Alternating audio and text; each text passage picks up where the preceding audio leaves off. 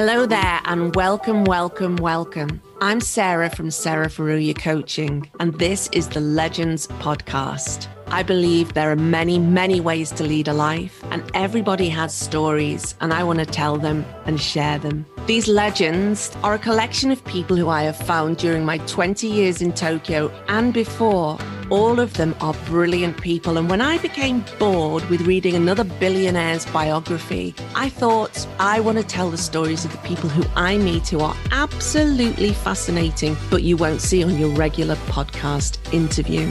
They have overcome obstacles, both systemic and internal, and we cover all kinds of things from creativity, grief, racism, business, disaster, loss, trolling, infertility, farming, eating disorder, ecofeminism, and more. We have elite athletes, people who live on Zen temples in remote parts of Japan, BBC newscaster to Taekwondo champion.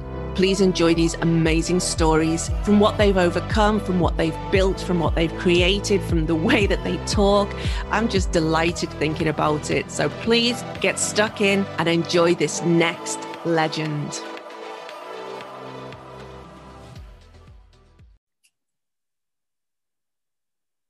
Hello, everybody, and welcome, welcome, welcome to this Legends podcast with me, Sarah Faruya from Sarah Faruya Coaching. And I believe that everybody has stories, and there are many, many ways to lead a life. And I want to tell those stories. And today I have an amazing guest here called Katie Chappell. Hi, Katie. Hi, Sarah. How's it going? I'm good, thank you. Is it Chappell or Chappell? Yeah, Chappell like apple. Chappell like apple, thank you. And so it's interesting because this is one of the first podcasts where I don't really know Katie personally at all, but we're in the same group together. And she just really piqued my interest because in that group, it's all about money mindset, and it's a coaching group with a woman called Denise Duffield Thomas, who's a really great money coach. And Katie just brings this incredible energy into the group, and also concrete results that have happened in her business due to her taking steps through that coaching program. And I just love that as a coach myself.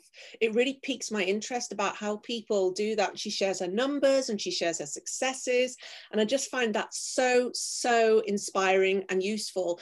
And that's when I just one day was reading what she'd written and thought, I really want to hear this person's story. So it's such a pleasure to have you here. Thank you for saying yes, Katie. That's all right. It's my pleasure to be here. Brilliant. It's fun to talk about yourself, isn't it?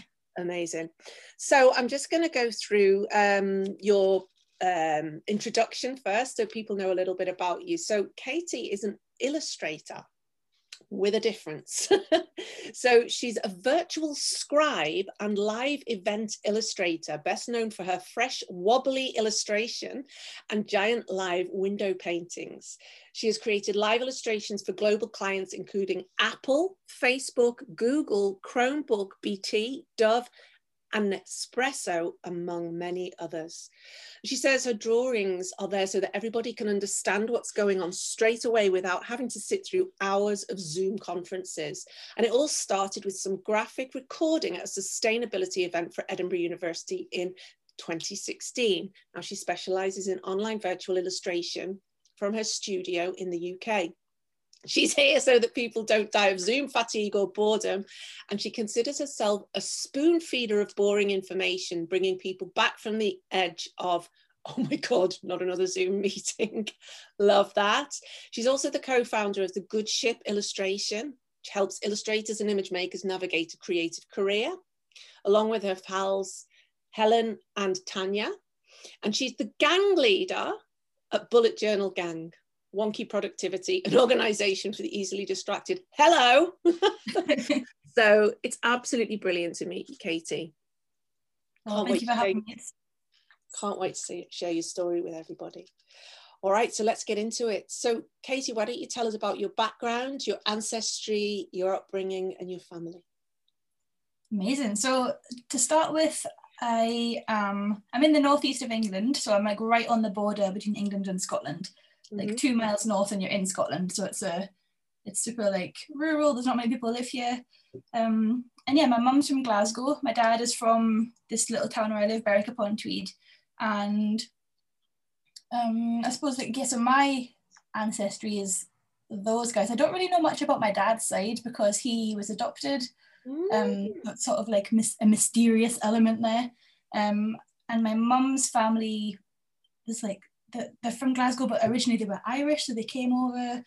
And then from what I've heard, they were like very poor, working in fields and stuff. And there's a story about somebody giving birth in a field while they were working because the husband was like bedridden, so they were like working to support the family and stuff. So that I'm always really interested about that sort of thing. And yeah, that's all I can think of really ancestry wise. Is that what you were sort of? Yeah, that's brilliant. It's so interesting. So do you consider yourself to be kind of half Scottish, half English then, or how do you identify in that way? Yeah, that's a juicy one because like everyone who's from Berwick upon Tweed, they're very divided. It's like you kind of have to pick a side.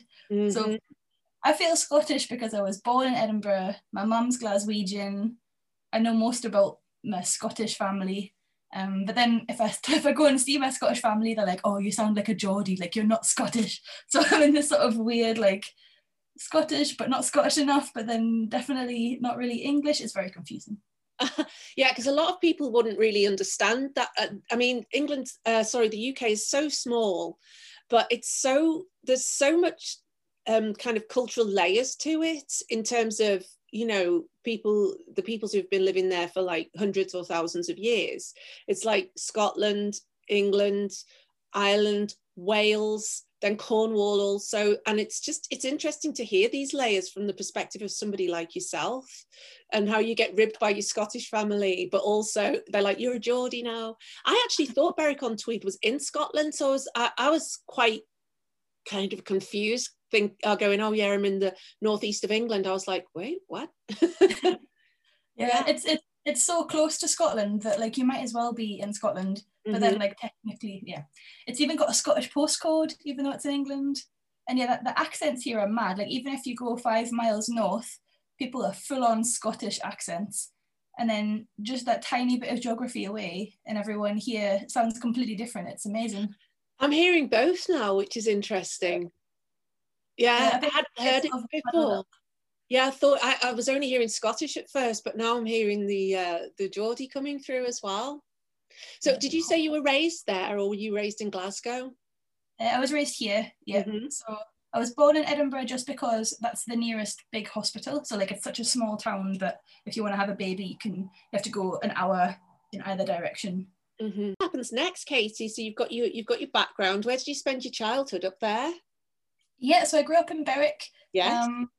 And I've got one older sister who's a photographer. So she's 7 years older than me. And then there's me, and then my mum and dad divorced when I was 9. Right. And my dad remarried, and my stepmom already had a son, so I got a stepbrother. Bonus brother. Yeah, this is where the family's all like stitched together. So then my dad and my stepmom had a baby, and that's my younger sister who's now, I think she's like 16. It's crazy. She's grown up so fast. But yeah, I just went to normal school. I was kind of like sort of swotty at school, like loved studying, got good grades easily. And then I was really into art and languages and music. And I actually wanted to be a blues guitarist. That was like my main goal, because I used to play blues fingerstyle guitar at the local pub. They used to have an open mic night where anybody could play. And I would go and I'd play blues fingerstyle with all these old men, and we'd like sing blues songs together, and people had a harmonica. It was amazing. Like I had so much fun. But then I just suddenly got really shy. And I think it was when I was about 13, and I was just like, nope, I can't do it. And like anytime I went to sing, I would just cry. So it was like humiliating as a teenager to be like in a pub full of old men and be like, it's so emotional. But I think I just like, I don't know what it was. I just really loved the music so much that it made me cry, or like I was shy or something. I don't even know what it was, but I just stopped playing guitar and I stopped singing then in public. But I still tried to go to college to do music performance, And I got like 3 months in, and then I was like, I'm just too shy for this. So I was like, I remember being on the stage and like having my guitar and just being like, this is not what I want to do. Like, this is horrible. I can't do this. I just want to be enjoying the music, but not like on the stage performing the music. So I went back to school and did my A-levels, and I did German and art and photography, and I was just like quite happy to get on with my thing there. So I was still in Berwick at this point, and then I developed an eating disorder, so that kind of set me back a year from school. I had to take a year out to recover. And yeah, the thing that like motivated me to get better, so I had anorexia and bulimia, and I remember the doctor said to me, he was like, you can only go to university if you if you get better. And I was like, I need to leave this place, like I need to get better, because it's such a small town, everyone knows each other. And I think like as a teenager I just found that so suffocating, and I was like, I need to like escape, and the only way to escape is to get better. So that was really good reverse psychology. Yeah, interesting. So do you think you've got cured of that? Yeah, I mean, I've recently started more therapy, because I think in the NHS is free and it's brilliant, but in, God, when was it? It'd be like 15 years ago. It was like they got you better enough to like function, and then they were like, yeah, better, goodbye. Whereas like they didn't like tie up the loose ends and get to like the psychological roots of what was going on, or like heal anything. So yeah, I was like feeling mostly better for most of my life, and then yeah, just like last year started more like, I say proper, like more intense therapy around it, and that's been like transformational for like, even like from a business perspective. I think like I didn't realize how much personal stuff was stopping me in my business. I'm just writing on a post-it note, book therapist. I think everyone should have therapy. I 100% agree, and especially, you know, if there is something really tangible in the background humming away there, like an eating disorder, we all know there's something beneath that, or not one thing, but many different things humming around. And one of my previous interviews was with a lady called Angela Ortiz, and she also had an eating disorder. And she said she went to like a therapy group, but she noticed everybody was just coping, and she did not want to cope. She wanted to recover and become successful. And that's why I asked you that, because I just found that really interesting that they, whenever that was 10 years ago or whatever, they were like, okay, thank you, bye. Now you can function. Yeah. I also think that the idea of healing is maybe in the last 10 years I've started hearing that more acceptably. Would you agree? Yeah, I suppose you kind of imply that something's broken if it needs healed, don't you? So maybe people have shied away from that in the past. Yeah, especially us stoic Brits maybe in the past have been a little shy about that word. I'm still playing with it, to be honest with you, but I love to hear other people talking about that, their journey in that respect. So you went to, I feel like I want to kind of dip in there a little bit more. Is there anything, like, what was it that kind of got you to want to heal more of that and go into therapy? Because you said that's about the last year you've been taking intense therapy, because I love that. And what I also love, Katie, is like when you were like, okay, here's all the stuff, speak to you, I've got to go to my therapy session. It's like, I love that. It's just like going shopping or something now, you know, that's how acceptable it is. Absolutely. But what do you think it was that made you go, do you know what, there's more to this, and I think I need to heal this more? I think like with business getting better and me having to show up and do big scary jobs and work for big clients, like part of me felt like the terrified 13-year-old that was crying at the open mic, and I was like, oh my God, what am I so scared about? And then it was like, I'm not just scared about people thinking I'm fat. It's like fat is not an emotion. We're going to go, what's actually going on? So that was like the catalyst. I think just realizing like I do want to show up, and I want to like show my face on camera and be on social media and illustrate at live events and stand on a stepladder in Regent Street in London and paint a big window. And I don't want to be like, oh my God, do I look fat? I just want to like enjoy it and be doing what I do. So that was really, I think I just realized that I had to do more like digging and journaling and therapy. And yeah, it's been like a journey of trying like lots of different things, but it's been, I feel like everything that you do towards that, you just get a little bit like, just build on it. Yeah. It's not like, yeah. So it's like, it's better and better and better. Can you think of a specific turning point without getting too personal?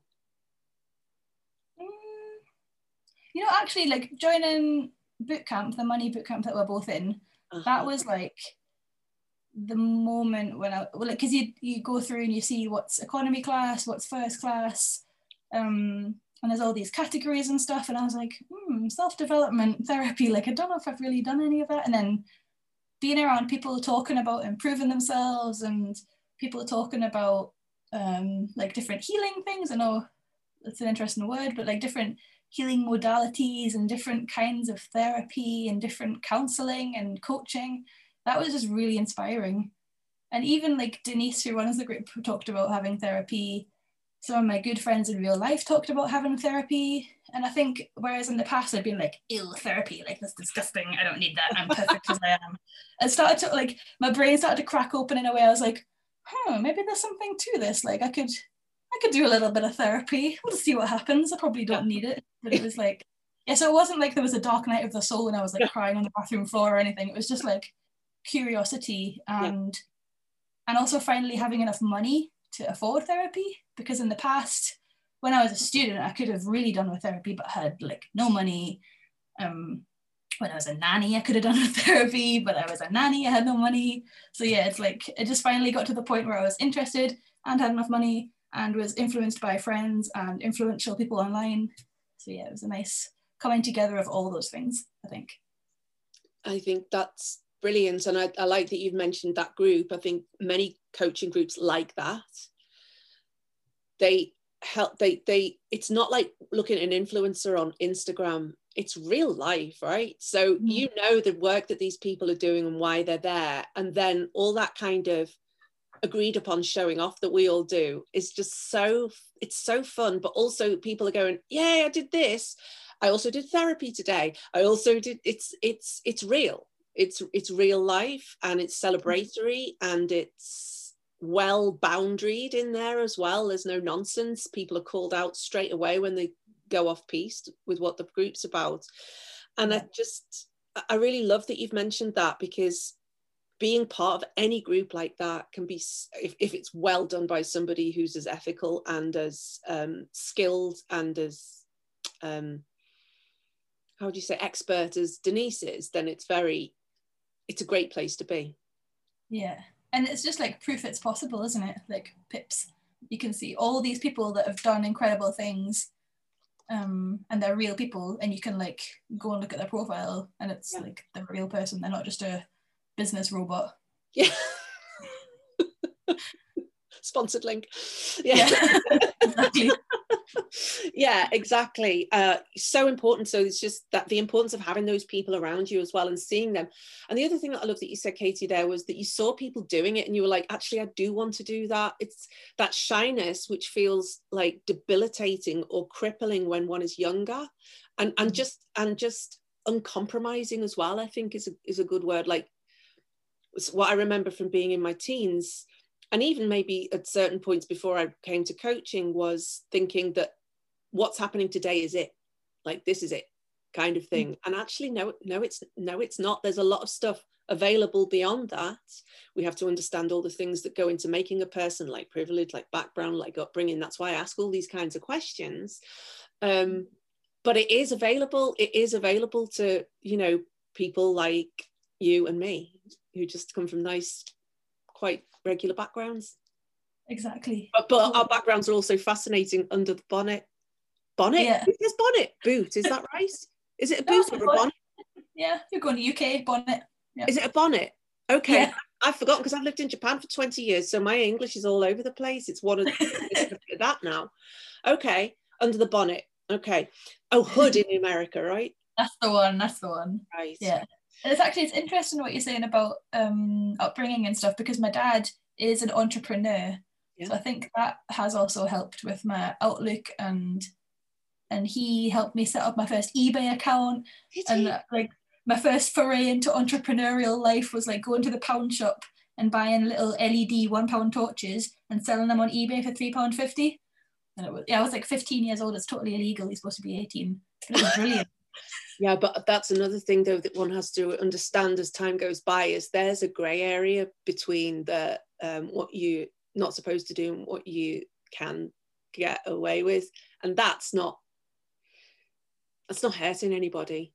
No, it's just like buying cheap torches, selling them at a profit. Win for Poundland and win for people who don't want to go to Poundland. Exactly. Posting them to the people who didn't have Poundland near them. I remember that was my first realization. I was like, I can just invent things and do them, and if I like package it up nicely and make it look good, yeah, I don't know, it's not like providing a transformation or anything, but it was totally like my first foray into the idea of providing something and getting money for it and doing it on the internet and being at home. Amazing. Yeah, my parents were supportive of that. They were like, yes, do it, well done. I love that. Yeah, and having those kind of champions and sponsors around you as well, who can be like, go for it, and not like, ooh, it's a bit risky, isn't it? Or within the realms of, within the realms of goodness. You're not selling like vitamins that are cures for something online or something like that. No. It's a fine line though, isn't it? It's a fine line. It is a fine line, and there it is. So, and we navigate those fine lines, and I'm sure we squiggle in and out of them from time to time as well. Oh, so cool. What kind of business is your dad in? He has a biomass boiler company. So it's like renewable energy. It fixes boilers all over the country. Wow. Very boring. But I've done this social media and stuff in the past during times when I've not had any money. He's been like, oh, do you want a job in the office? But yeah, I'm not a fan of the office, I must say. That's not a place that I should ever be put all day. Nobody should have to put up with this all day. Oh, thank God. So you were 15, you were selling torches online. What happens next? So then you go to university as well. So I want to kind of bring the university chapter, like 15, 16, 17, and then you go to university. Where in Glasgow, did you say? I went to Newcastle. Newcastle, okay. Yeah, so I started out at college because I didn't get into the art school that I wanted to. And Newcastle College was my like second offer, and I was like, oh, that'll do, it's fine, whatever, it's close to home. And I did animation for 2 years. So the course was called animation and illustration, and then they changed it to just animation, and I was like, I signed up because of the animation part, like the illustration part, sorry. So that was a little bit like having the rug pulled from under me. But then when I finished the foundation degree, I got straight into the second year of an illustration and graphic design degree at Sunderland University, which is also another city in the northeast of England, and studied there for 2 years. So I did like 4 years of studying in total. What were your biggest takeaways from that? Like, what were your like big learnings? What skills did you accrue? What did you do? I studied sciences, psychology and biology, so this is just fascinating to me. Oh wow, it's like a different world. Yeah. I think like the best thing I was ever taught at college was to have a blog. So they sat us down, it was 2006, 2007. So like blogging existed, but not everyone had a blog. And the tutor was like, right guys, you're all gonna set up a blog, open it, and you're gonna write a post every single week, sometimes 3 times a week. And it was about our work and our process. But it so happened that I just kept that blog and kept updating it, and it turned into my like professional work and my portfolio. And that was like the best thing, the best gift anyone could have given me was like, have a blog, because the search engines like it, because it's ancient. It's like, yeah. How, like, yeah, 14 years? I don't even know, can't do maths. Long time. 14 years. Long. Yeah, 14 years of blogging. Wow. Yeah.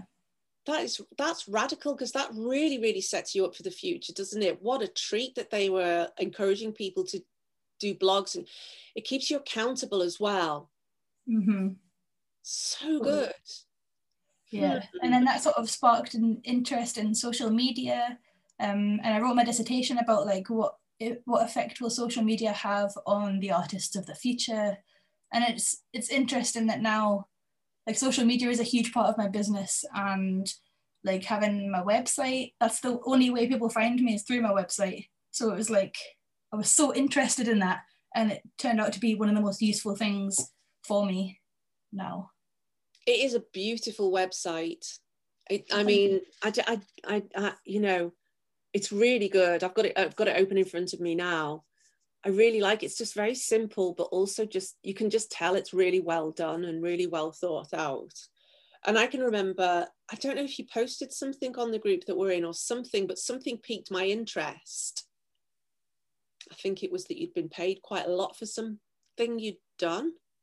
I was like, I wonder what that is. And then there's this thing of you live painting. I was like fascinated. Yeah, and that's what kind of initially kind of hooked me to connect with you a bit more and to find out what you were all about and stuff like that. I think it's so interesting. Yeah. So university, you've got your blog, you keep it up. What happens after you graduate university? So you've already mentioned that you've been a nanny. So I'm just interested to know what happens next. What do you try to do, and then what happens? Well, yeah, well, I've got one of those stories. Well, this is where it. So in the break of university, I went to be a nanny again. So like nannying was like this thread. So when did you start nannying?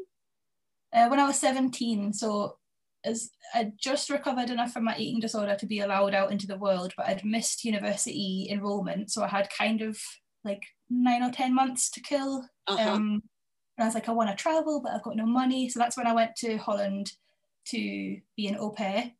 Okay, so you actually went to Holland when you were 17? Yeah, which was mad. Okay, so Katie, when you say like, yeah, and I'd recovered enough that they let me out of, were you in residential care at that point? So I never was in residential. I had outpatient care. Okay. Yeah. So go ahead. Yeah, so they deemed me like healthy enough to leave the house, not to like to go and be. They were like, you can go to university now, but obviously I'd missed it, so I was like, right, I want to go traveling, and yeah, to be a living au pair was like the next best thing. So I was living with this Dutch family, and the boys were 11 and 13, so I was just like a big sister. I wasn't like a nanny really, because I was nearly the same age as them. And yeah, it was rubbish. I was like, I had to like cook and clean, and I think I got 50 euros a week. Oh, yeah, it was, pants. But I turned 18 when I was there, and I had a really good night out with other nannies. Got really drunk, but yeah, overall 2 out of 10, would not recommend. Because that just, again, it's just like, this is why I love these conversations, because it's like, yeah, and then I was let out and I went to be a nanny, and I thought she probably did a bit of nannying in Berwick or something like that. No, you went abroad. I mean, that's pretty, like, already I'm seeing like there's your edges are quite further out than many people's edges would be. Yeah, I think my mum's friends were like, are you sure it's okay to let her go? Like, you've just let her, she's just been really ill, and then she's like, you've just let her go to a different country, and she's like, oh, she'll be fine. But I think I really appreciate that about my parents. Like, they've been very much like, if you want to learn a lesson, off you go. Like, we'll be here when you figure it out the hard way. Just do what you want, but we're here at the end of the day, which is really, it's nice. That is nice. Okay, so then you graduate, and so I graduate and I'm headhunted by a marketing agency. So it was a brilliant time. All my lecturers were like, "That's amazing, Katie. You're doing so well. We're so proud of you." And I was like, "Oh yeah, like I've smashed it.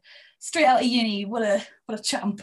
And then I found out I was pregnant, which was not ideal, timing wise. And I didn't really understand that you're not supposed to tell your employer. Oh, well, I'm sure if you have a lovely employer and you told them you're pregnant, nothing bad would happen. But I told them I was pregnant, and a week later I was sacked. from Whoa. this. Yeah, so I was like, because people think that kind of thing doesn't happen anymore. And so did I. As like a 23-year-old fresh graduate, I was like, oh, I'll tell them and we can work out some like flexible working thing for the future.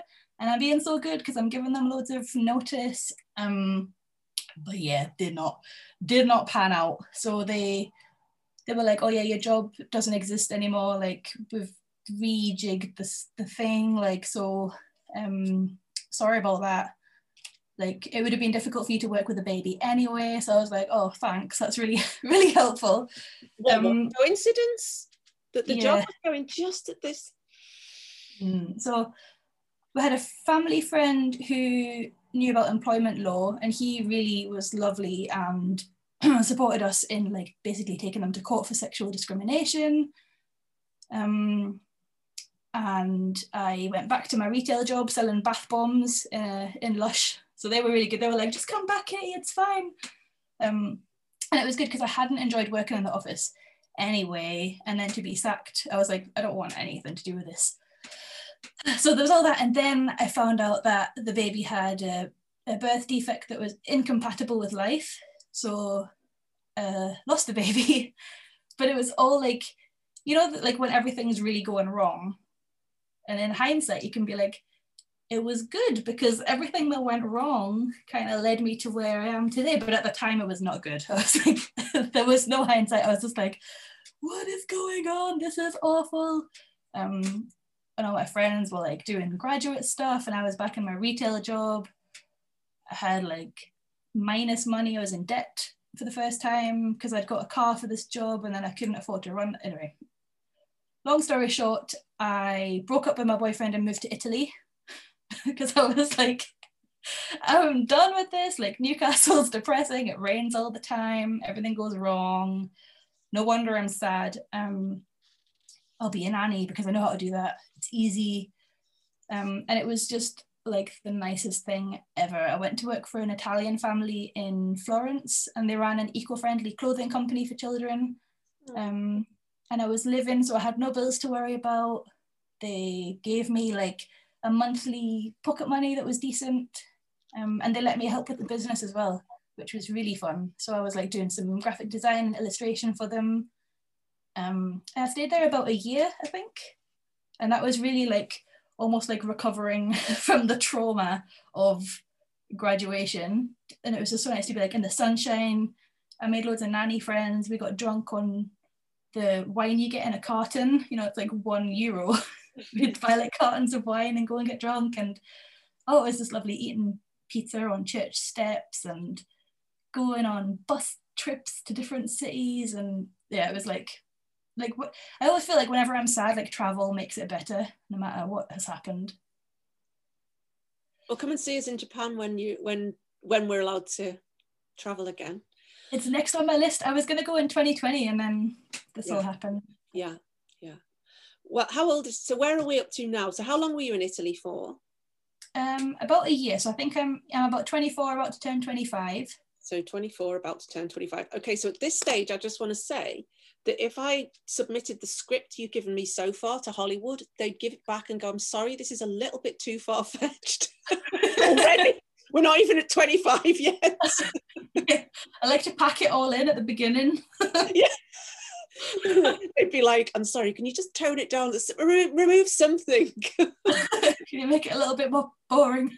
Yeah. Oh no, pizza on Italian steps. Yeah. Eat, Pray, Love. Let's get that one in. But like, I had read Eat, Pray, Love, and I was like, I am Elizabeth Gilbert. This is me. Like, yeah. Well, yeah. I mean, and there's an element of real life to that as well, because it is somebody's real life, and this is your real life, and how fascinating it is.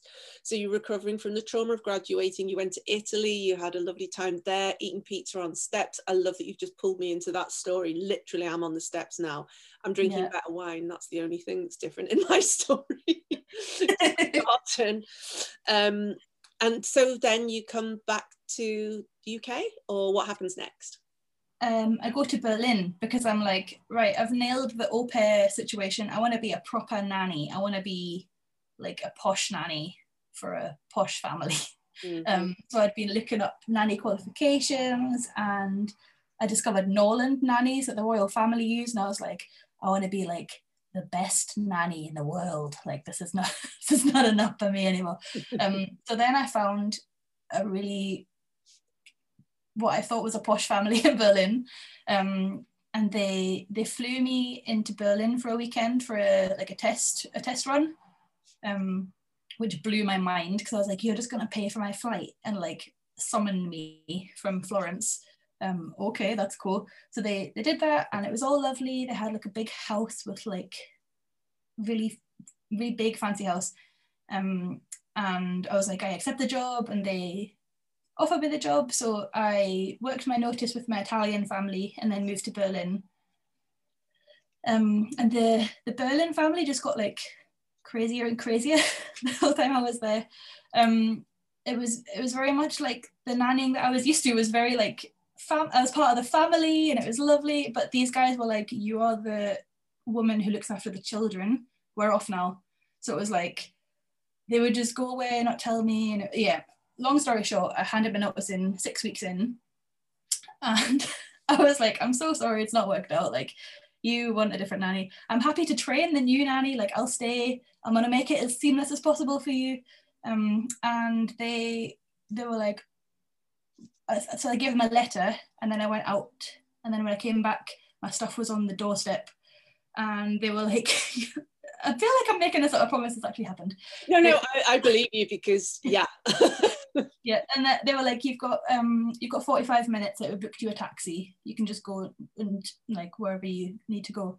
Bearing in mind, I'd been in this brand new city for 6 weeks. Luckily, I had made a couple of friends. Like, I knew some people off Instagram, and I had one friend who was kind of a boyfriend, but not really. So I phoned him, and I was like, I hate to do this, but can I like sleep on your floor while I find a flat and a new job? And luckily he was like, yeah, no problem, like that's totally cool. So I just got in a taxi, and my clothes were still wet from the washing machine in a bin bag. It was like that level of out now. Which was it was shocking, but at the same time I was like, I've seen a lot of the real world now, so like, yeah, I can believe this. Like, if this is like my other job, yeah, that sounds legit, like whatever. Yeah. Yeah. So, I mean, when we're much younger as well, I think things can feel quite fun, but how did you kind of manage with all this kind of like, get out? Oh, now you have no job anymore. Like, oh, I suppose you're talking to your therapist about that. It's not Yeah, I don't know. I was very much like, just in the moment, I was like, okay, I need to sort this out. Like, I've got to find a new job. So I just applied for all the new nanny jobs, and I got one straight away, like brand new. And this family were really nice, like absolutely adorable. I felt like part of their family. They didn't want me to live in, which I really liked. So I had my own flat in Berlin, which I also found really quickly. And they were house hunting, so they were like, come with us, we're gonna go to Cornwall and look at houses, and we would love you to come with us to look after the kids. And I was like, thank you, because I'm homeless. So that's perfect. And so I looked after the babies and got to know them really well, because we were like in a holiday cottage for a week looking at houses. And then we went back to Berlin, and I worked for them for a year while they were still looking at houses and things. And then they moved to Cornwall properly, and they were like, do you want to come with us? And I was like, no, I don't want to move to Cornwall. I've just made it to Berlin. I feel kind of settled now. I had a nice flat. I had like friends there. I went to yoga all the time. And I felt very much like I was living life on my terms, rather than like at the whim of random jobs or university or crazy people. Like, I was very much like just in my own comfort zone. So I stayed in Berlin, and I stayed there until 2016. And by that time I'd saved up, I had like a lot of very part-time nanny jobs, and I saved up all my money to go traveling to Southeast Asia. So I did like a 4-month Southeast Asia backpacking trip, which was amazing. And I hadn't really planned what I was going to do after that. I was just like, I'm just going to travel, and I'm going to draw, and I'm going to eat tasty food and meet people and see what the world is like, because I'd never been to Asia. I'd been all around Europe and everything, but I wanted to see what the exotic, spicy bits of the world were like. Mm-hmm. And that was just like incredible, life-changing trip. You know those trips that like you never ever ever forget? Yeah. That was that sort of trip. What was a highlight from that? Oh, there's so many. Like, each country had like its own highlight. Bali was amazing. Yeah. I really loved it there. And I did a meditation retreat in Chiang Mai in Thailand, where I went up a mountain called Doi Suthep, and then it was a silent meditation thing for 10 days, and just that was mad. Like I went on a journey. Like just being quiet for that long was crazy, and all the different levels you go through, and like day 3 feeling like you're gonna go mad, and then you just go really calm because your brain sort of gives up and just accepts what's going on. So yeah, that was definitely a highlight of that whole trip. I met a woman recently who did 2 months in one room of just meditation. What?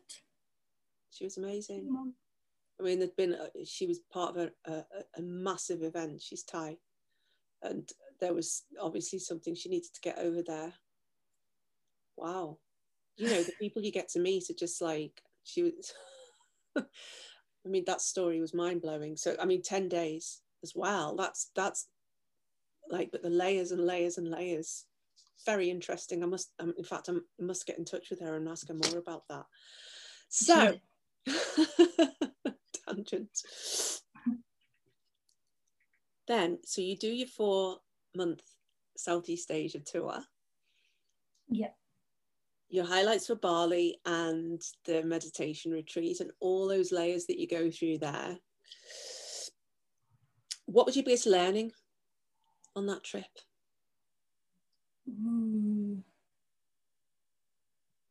I very much felt like whatever I did, it was going to be okay in that trip, because I say I'd saved up all my money. I had £1,500, which to me at that point in my life was loads phenomenal. Of money. Yeah. It was a phenomenal amount. It was. Yeah. To have over £1,000, I was like, damn, like I'm balling. Like, watch out, world, here I come. And I bought my flight home, so I was like, exactly, yeah, that was me, like $1,000 bills, y'all. Yeah.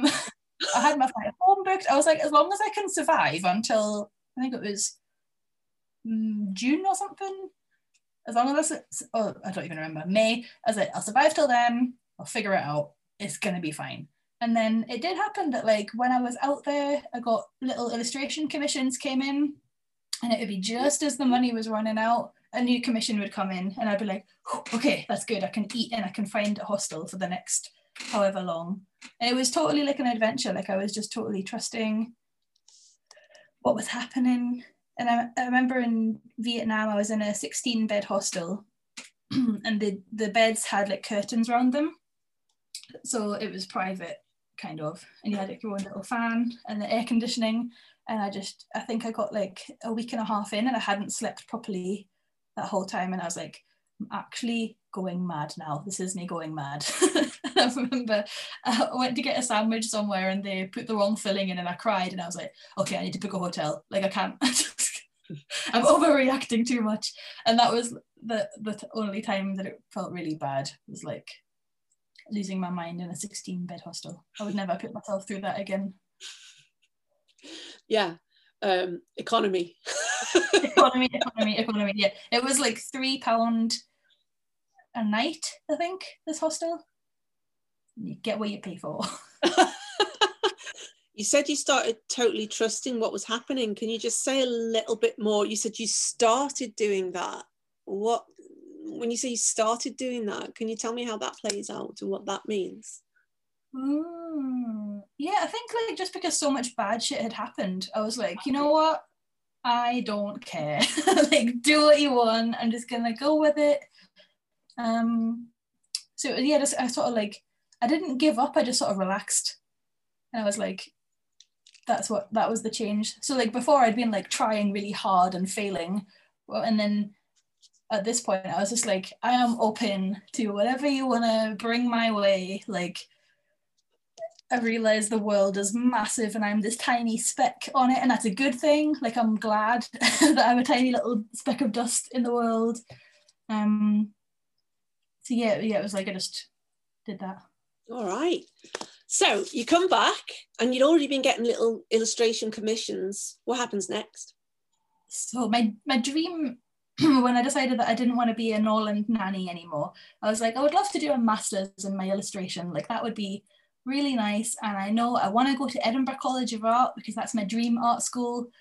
So I was like, a master's at Edinburgh College of Art, and it costs like 8,000, at the time it cost £8,000 to do this master's. And I was like, well, it's never going to happen. Like, I used to like write down my nanny wage, and I was like, okay, if I earn £75 and I save £2 a week, how long will it take me to save up £8,000? And I was like, oh, 25 years. Okay, good, right, 25.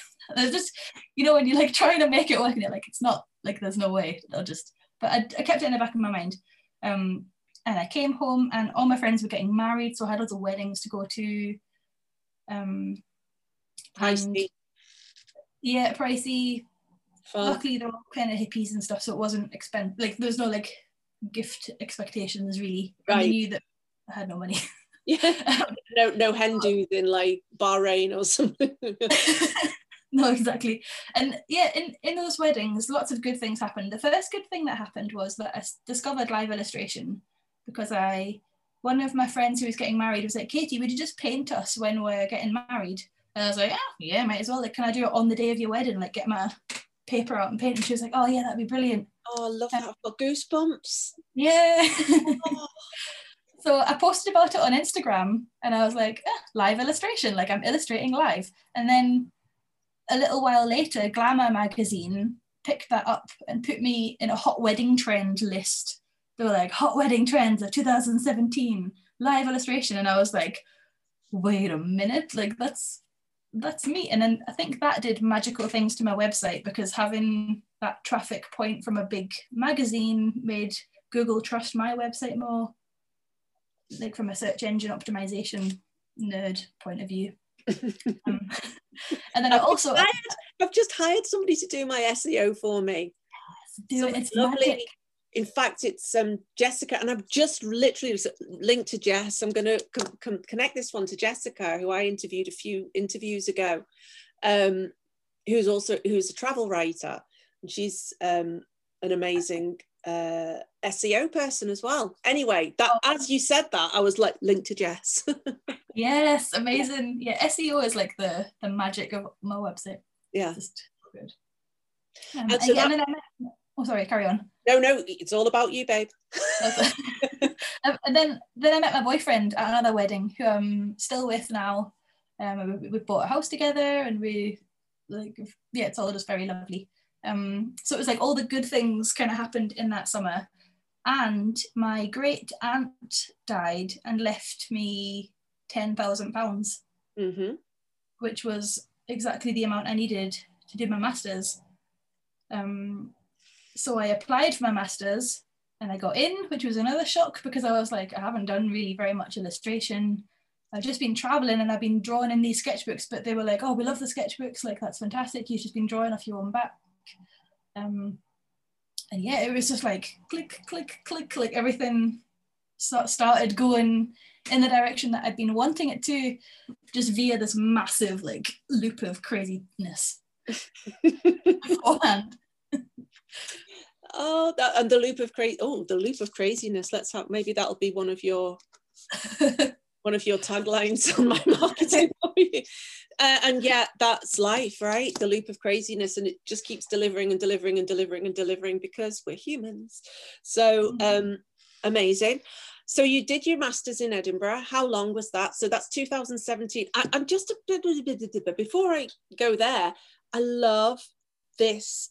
Okay, so these are the little moments that I love to savor a little bit in people's stories, which is where your mate goes, oh, would you mind drawing us? And you go, can I do it live? And then you do it live, and then you hashtag live illustration or whatever it was. And Glamour magazine's like, ooh, and then that, just like that little yes, and then that drives all this stuff to you. And then that makes you something, these tiny things that happen that create something, those tiny yeses we say yes to that then create something more fascinating. Oh, I'm so excited by this. Okay, let's move on. Yeah, I love it when you look back at it. It's just tiny little things, isn't it? Yeah. And even just knowing that I wanted to do a master's, because my aunt could have left me £10,000 and I could have been like, oh, I'm going to buy a car, or yeah, I'll just spend it on another holiday. Like it was just, I knew exactly, I was like, well, that's the only thing I can possibly spend it on. Yeah. So yeah, it's just really. And was it a 1 year or 2 years master's? It was 1 year, and it was the best thing ever. Like I loved it so much. Okay. And I was, you know, when they say like the student is ready, I was like the most ready student. I was like, bring me the information, I will do everything. Like, yeah, I was in the perfect space for learning, and they delivered loads of things to learn, and I just, yeah, it was like the best year ever. And Edinburgh's beautiful as well, isn't it?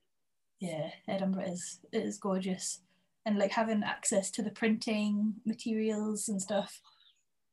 There's this courtyard at Edinburgh, can't remember what is it called, the sculpture thing? It's not a courtyard, it's indoors, but like there's, you can smell like the oil painty smells and clay, and well, yeah, it's just like the best environment. Visceral. Yeah. Best thing ever then. So what did that give you then that year? I mean, obviously I know for artists, just being immersed in that and what you've just described there as well, the smells and everything, and just being immersed in all of that is just so, I don't know, how would you describe it? It's like, I imagine it like, you know, the Bloomsbury set, they all sit around in London together with all their books and everything. I imagine it's something like that. That's what my imagination pings with there. What was it for you? Yeah, it's the same kind of thing. It's like just being immersed in it, like you say, and like everyone around you's got the same mission. Like everyone's just wanting to make the best illustration work and create a huge body of work in a short space of time. And because everyone's paid for it, it's not got that undergraduate thing of like, oh, I can't believe I'm at uni, like it's so boring. Yeah. It was like that was all gone, and everyone was just like, I'm at the lecture, I'm at the front of the hall, yeah, I've got my notebook out, tell me, like I'm gonna write down every single thing you say. Like I just loved that enthusiasm. There was no embarrassment, everyone was just 100% there to learn, which was infectious. 100% there to learn and infectious. Good. Yeah. So you graduate, and we're almost up to present day now, aren't we? Yeah, so I graduated in 2017. Okay. And I think like the main thing that was it, yeah, it would be, yeah, it was like September 2016 I started, November 2017 I graduated. And it just gave me like a new confidence level.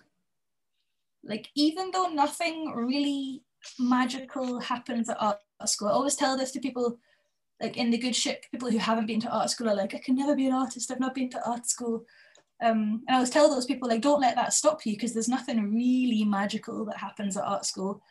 But it was having that space and that time, I was like, I'm taking it really seriously now. Like illustration is my thing that I want to do, and that's why I'm here. And it was very much like turbocharged my motivation, and to see other people being illustrators, and I was like, I want to be a lecturer as well, which I hadn't really been bothered about before. So, and also having a master's in the art education world, all you need is a master's degree, and then you can teach like anyone. So that, yeah, everything went really fast after that. So I left Edinburgh College of Art, and I got my first lecturing job offer the next summer. What was it? Yeah, it was the next summer. But in the intervening 6 months, it was that sort of like time, another kind of dark time where I like had no work coming in because I'd been so focused on studying and making work that I'd forgotten about that. So I had some weird jobs in that time. I was a English teacher for an online Chinese company teaching Chinese children English, which was pretty grim. And I was a nanny again for various people. I even looked at becoming a cleaner, and that's like, I hate cleaning. I was just like, I need money to like survive. Yeah. Survival level job hunting. But then part of me was like, I'm gonna make it work somehow. Like I just know it's about to work. And then the lecturing job offer came in, and that was a big step up from nanny wage. It was like 4.5 times my nanny wage per hour. And then they also paid for planning time, which was really good. But the job was like a 5-hour round trip away from my house, which was ridiculous. But I did it because I was like, I really want to do this. This is like it was on my previous dream thing. So but in my car, during those car journeys, I would listen to audiobooks, and I just like immersed my brain in everything that I possibly could. So I had like Jen Sincero, is it Sincero? You Are a Badass. It's a really good book. Yeah. All of Denise's books. I had the really old ones by Earl Nightingale, Lead the Field. Okay. Those are the ones that my dad used to listen to when we were growing up. And they're really good. They're like, it's an American man and he talks like this and he tells you the only thing you need in life is a good attitude. And it's just, there's something about it, I find it really comforting. Yeah. So I was just driving to uni and filling my brain with all of this good stuff, like prepping myself. I was like, I'm gonna make it work. I don't know how, but it's gonna work somehow. And then it was, like loads of little things happened. Like I had a car, and then the car was breaking down, and then Dad offered me a job in the office, and he offered me a van if I wanted to use a van. So I was driving a van for a while, but then he turned around and he was like, oh, I need the van back. And I was like, oh man, like I really need to get my own car. So I bought my own car, and it was another really like a beat up ancient car, but it was slightly better than the previous car. And I did things like I got a hands-free kit to clip onto the windshield, like the sun visor, so that I could listen to audiobooks while I was driving. And I just tried to like pimp it out a little bit. So it was like the car that bridged me from like having nothing to having something was this. It was a Ford Fusion, brilliant cars, by the way. Mm-hmm. Shout out to Ford. Yeah, all the way. And then in January, I think it was, Denise's course, the boot camp, came up, and I was like, maybe now's a good time. I'd been on a list for ages, it felt like, and then that was the beginning of like the really taking myself seriously and being like, okay, I want to actually have some goals and sort my money stuff out, because I saw that even if I got money, I would spend it all straight away. I didn't feel comfortable having savings. I kept getting credit cards, even though I didn't really need that. Like just little things that was like, I was never disastrous with money, but I wasn't good with money. Yeah. Okay. Yeah. I know. Yeah. I know what you mean. Yeah. I think. I hear you with that. Yeah. Because I know a few people that are like, I was in £30,000 of debt, blah, blah, and it was never like that. It was very like, oh, I've got £800 on a credit card. I could pay it off, but I'm just not. Like, it was weird things like that. Yeah. So, but it's still difficult to get to zero, I think, unless you got some guidance. And I think the great thing about the boot camp that we're in, the money boot camp that we're in, is that it's oriented for women. And so it's very, it kind of understands the way that people, especially creatives' minds work. There's a lot of creative people in there, isn't there? A lot of coaches, a lot of people who are just not naturally given to that stuff, and breaks it down really, really easily. So what was it about? So where are you now then? I mean, are you still lecturing? Have you fully transitioned over into, what happened in the last 3 years besides pimping your ride and where do you know where I met Denise? I met Denise face to face. That's how I was introduced to her 9 years ago in New York at have you heard of Marie Forleo? Yes. Okay. Yeah, Marie Forleo's live event, Rich, Happy and Hot Live, because when I quit my job, my last job that I had in 2012, I literally got on a plane the next day, like I think it was 5 o'clock in the morning, a plane flight, then to Korea and then to New York, and went to this 3-day conference, Rich, Happy and Hot Live with Marie Forleo. I got stuck in Hurricane Sandy and had to stay there for an extra week. But anyway, and I actually met Denise face to face there. that's my introduction to her. And I just kind of followed her over the years, and then joined B School and used her affiliate link, and then got bootcamp for free, if that makes sense. And B School, I mean, that's like, I did B School 7 years after going to the event in New York. And I just got it because I just wanted to not have done it. But as it happens, bootcamp's been more rich for me than no, actually they've both been really good, but like, yeah, bootcamp's been the one that's really kind of captured my imagination, and one that I'm going to focus on from now on, because I just really like the people like you in there. I'm not flattering you. That's why I invited you to do this. I just love the way that Denise is so clear about what happens in there. Yeah, I like that too. Like, those boundaries are so important. Yes, mate. Yeah, and I think like starting my own courses, I've always like Denise is like a role model for setting really good boundaries and being like, this is okay, this is not okay, this is what this group is for. It's it's really inspiring. Yeah, this isn't, even just this last week, I saw her write on somebody's post, hey sweetie, this isn't really what this is for, keep it focused on boot camp. It's like, yeah, just so polite and kind and straightforward, and just calling people in on that stuff. All right, so what are you doing now? Are you still lecturing? What's happening? So I'm so excited. I quit lecturing this year. So this has been the year that I've gone fully, I'm just a creative now, which is, it's brilliant, really, to be, because I could have done that and had no money, but I'm doing that and I've got a good income, which is, it blows my mind, really, when I think about it. 6 figures, right? Yeah. Which is insane. Like, I was earning £8,000 a year and I was like, this is fine. Like, this is enough money. And then when I get that for like, for one job, or like, it's crazy. I still feel really shy about talking about money outside. That's fine. So but it's totally okay. It's just like my own thing. I don't even know why, because like, really, honestly.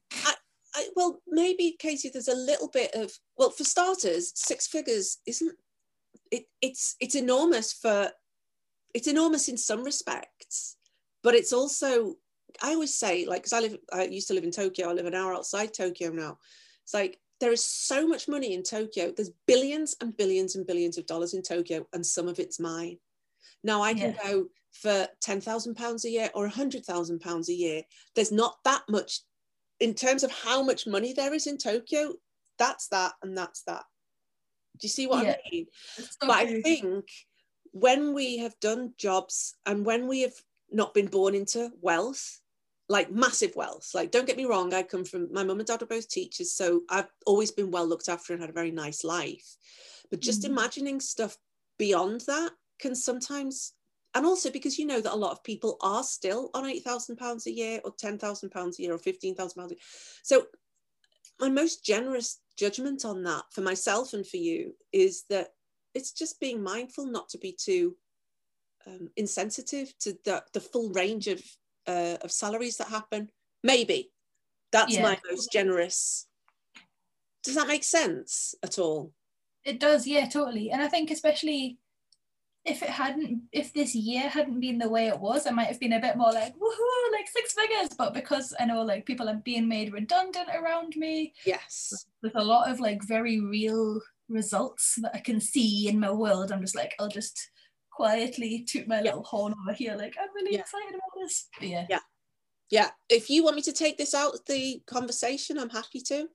No, it's fine, leave it. On the other hand, I think it's also nice to celebrate and to help people to understand what is available. I mean, I know for me, I would have buzzed off watching or listening to a podcast of somebody. If I could have listened to a podcast of an illustrator saying, I've earned £115,000 in 1 year. Like, if I'd heard that in 2016, I would have been like, are you for real? Like, what? Is this possible? Like, that would have actually blown my mind.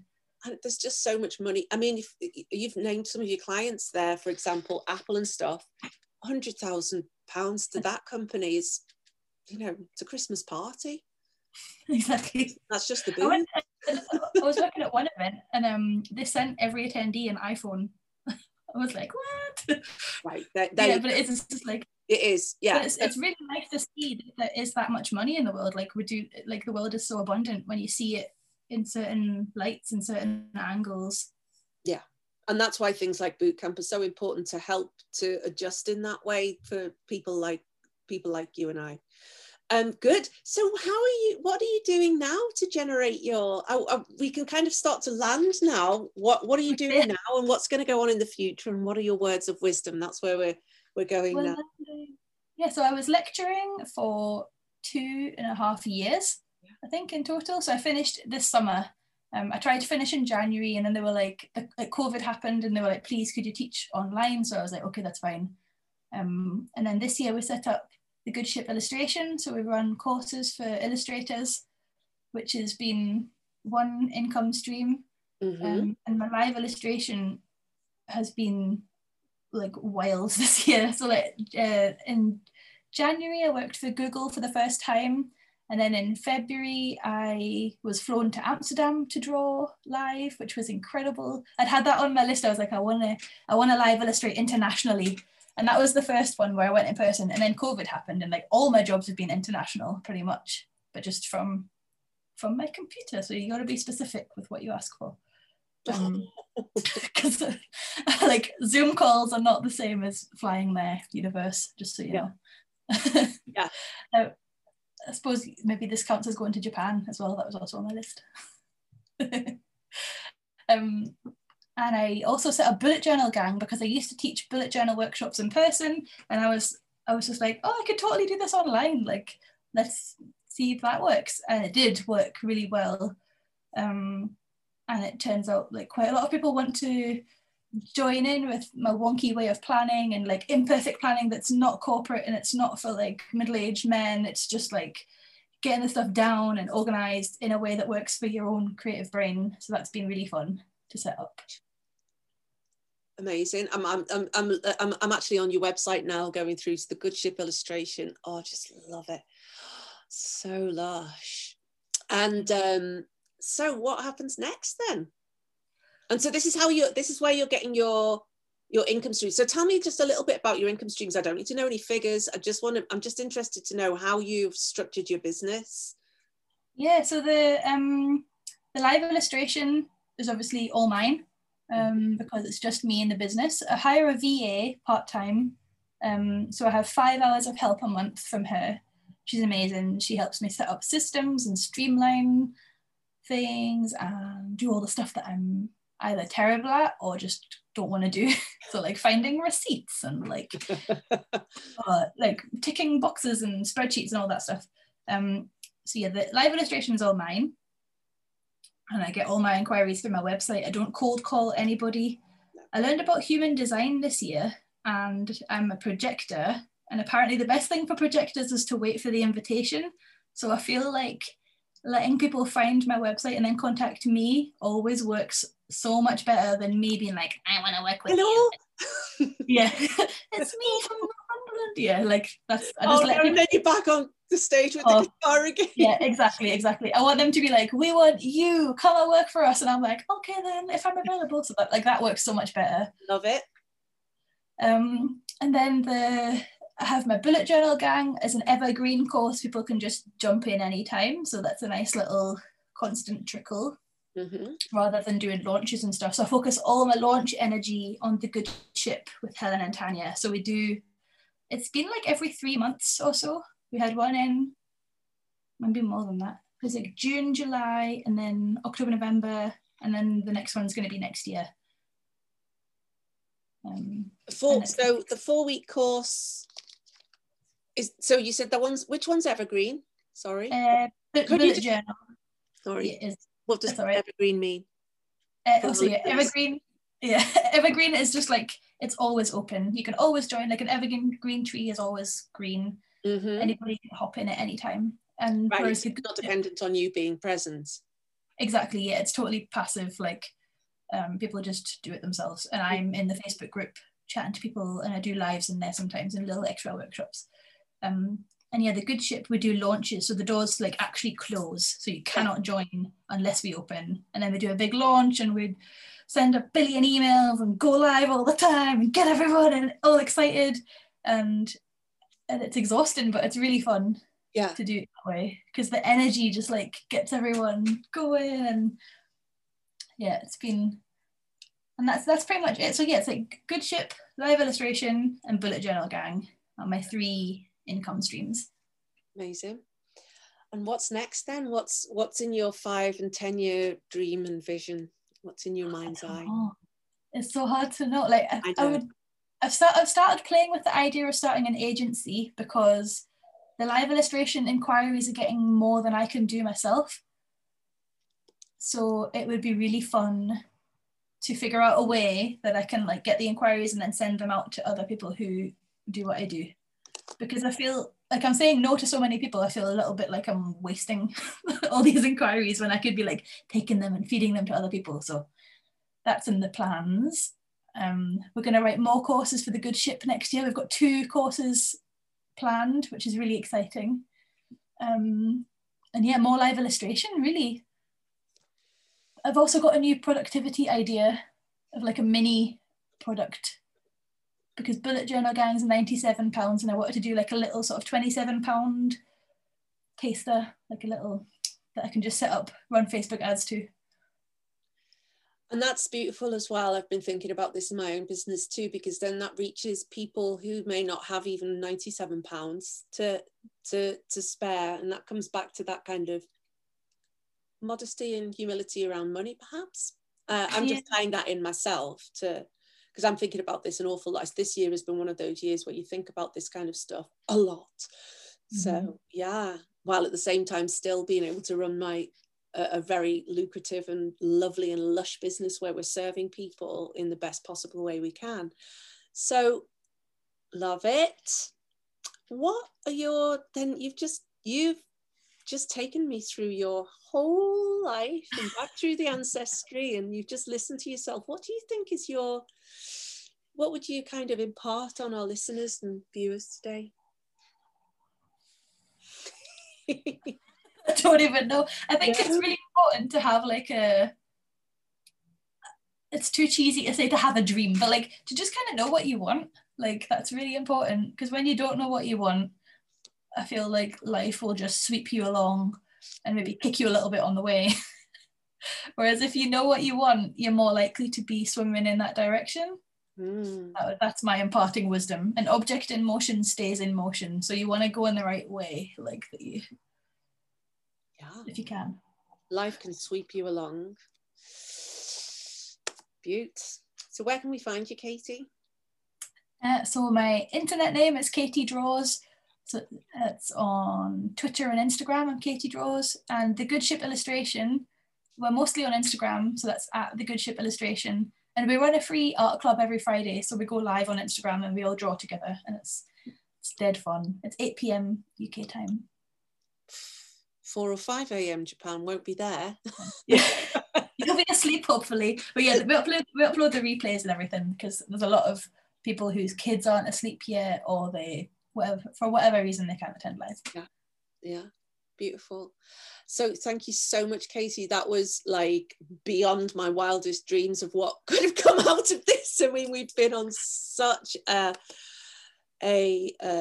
trip, and you were so generous with everything you've shared with us here, Katie, and so just really generous with your stories. I appreciate you so much, and just this incredible journey through your life. And the one thing that I've really noted down from this is I can just invent things and do them, and that's what you've done. You've just invented things, done them, created these beautiful places. And I mean, there are so many ways to lead a life. Katie's is one. I'm so happy that you've allowed me to tell your story today. It's just fascinating. I'm going to be having a good think about this when I get off the phone and lie on my sofa and and just like digest all that came in there. Thank you so much, Katie. Well, thank you so much for having me. It's been fun. Okay. I can't believe all the things I talked about. You don't really think about your own life, do you, till someone asks and you're like, no. And that's why. And I even think that it's better than spoon feeding people some kind of coaching. You know, obviously I flag a few things along the way there, Katie, but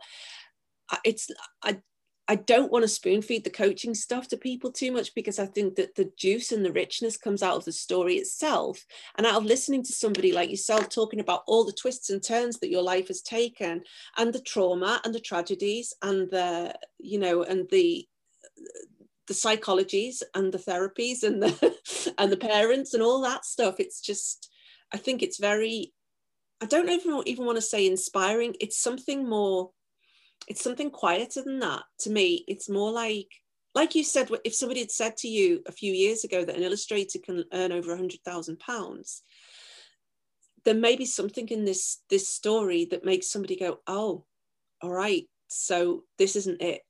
Like, if I fail to go to the open mic night when I'm 13, that's not it. It's not, we're not done here. Or whatever piece of this story really speaks to people. I just think it's fantastic. And who knows what happens next? I can't wait to see. So anyway, I'm going to keep this bit in because it's just nice and spontaneous. And thank you. Thank you so much. And you can find me at sarahfaruya.com. I'm Sarah Faruya from Sarah Faruya Coaching. And this episode will air in January. And so this will be our New Year episode, which will be really fun, really, really fun. And also today is December 10th, 2020, month 10 of the COVID coronavirus. So whenever you're listening or watching this, that's where we are now. And it is what it is. Thank you everyone for listening, and thank you, Katie. Well, thank you. See you later.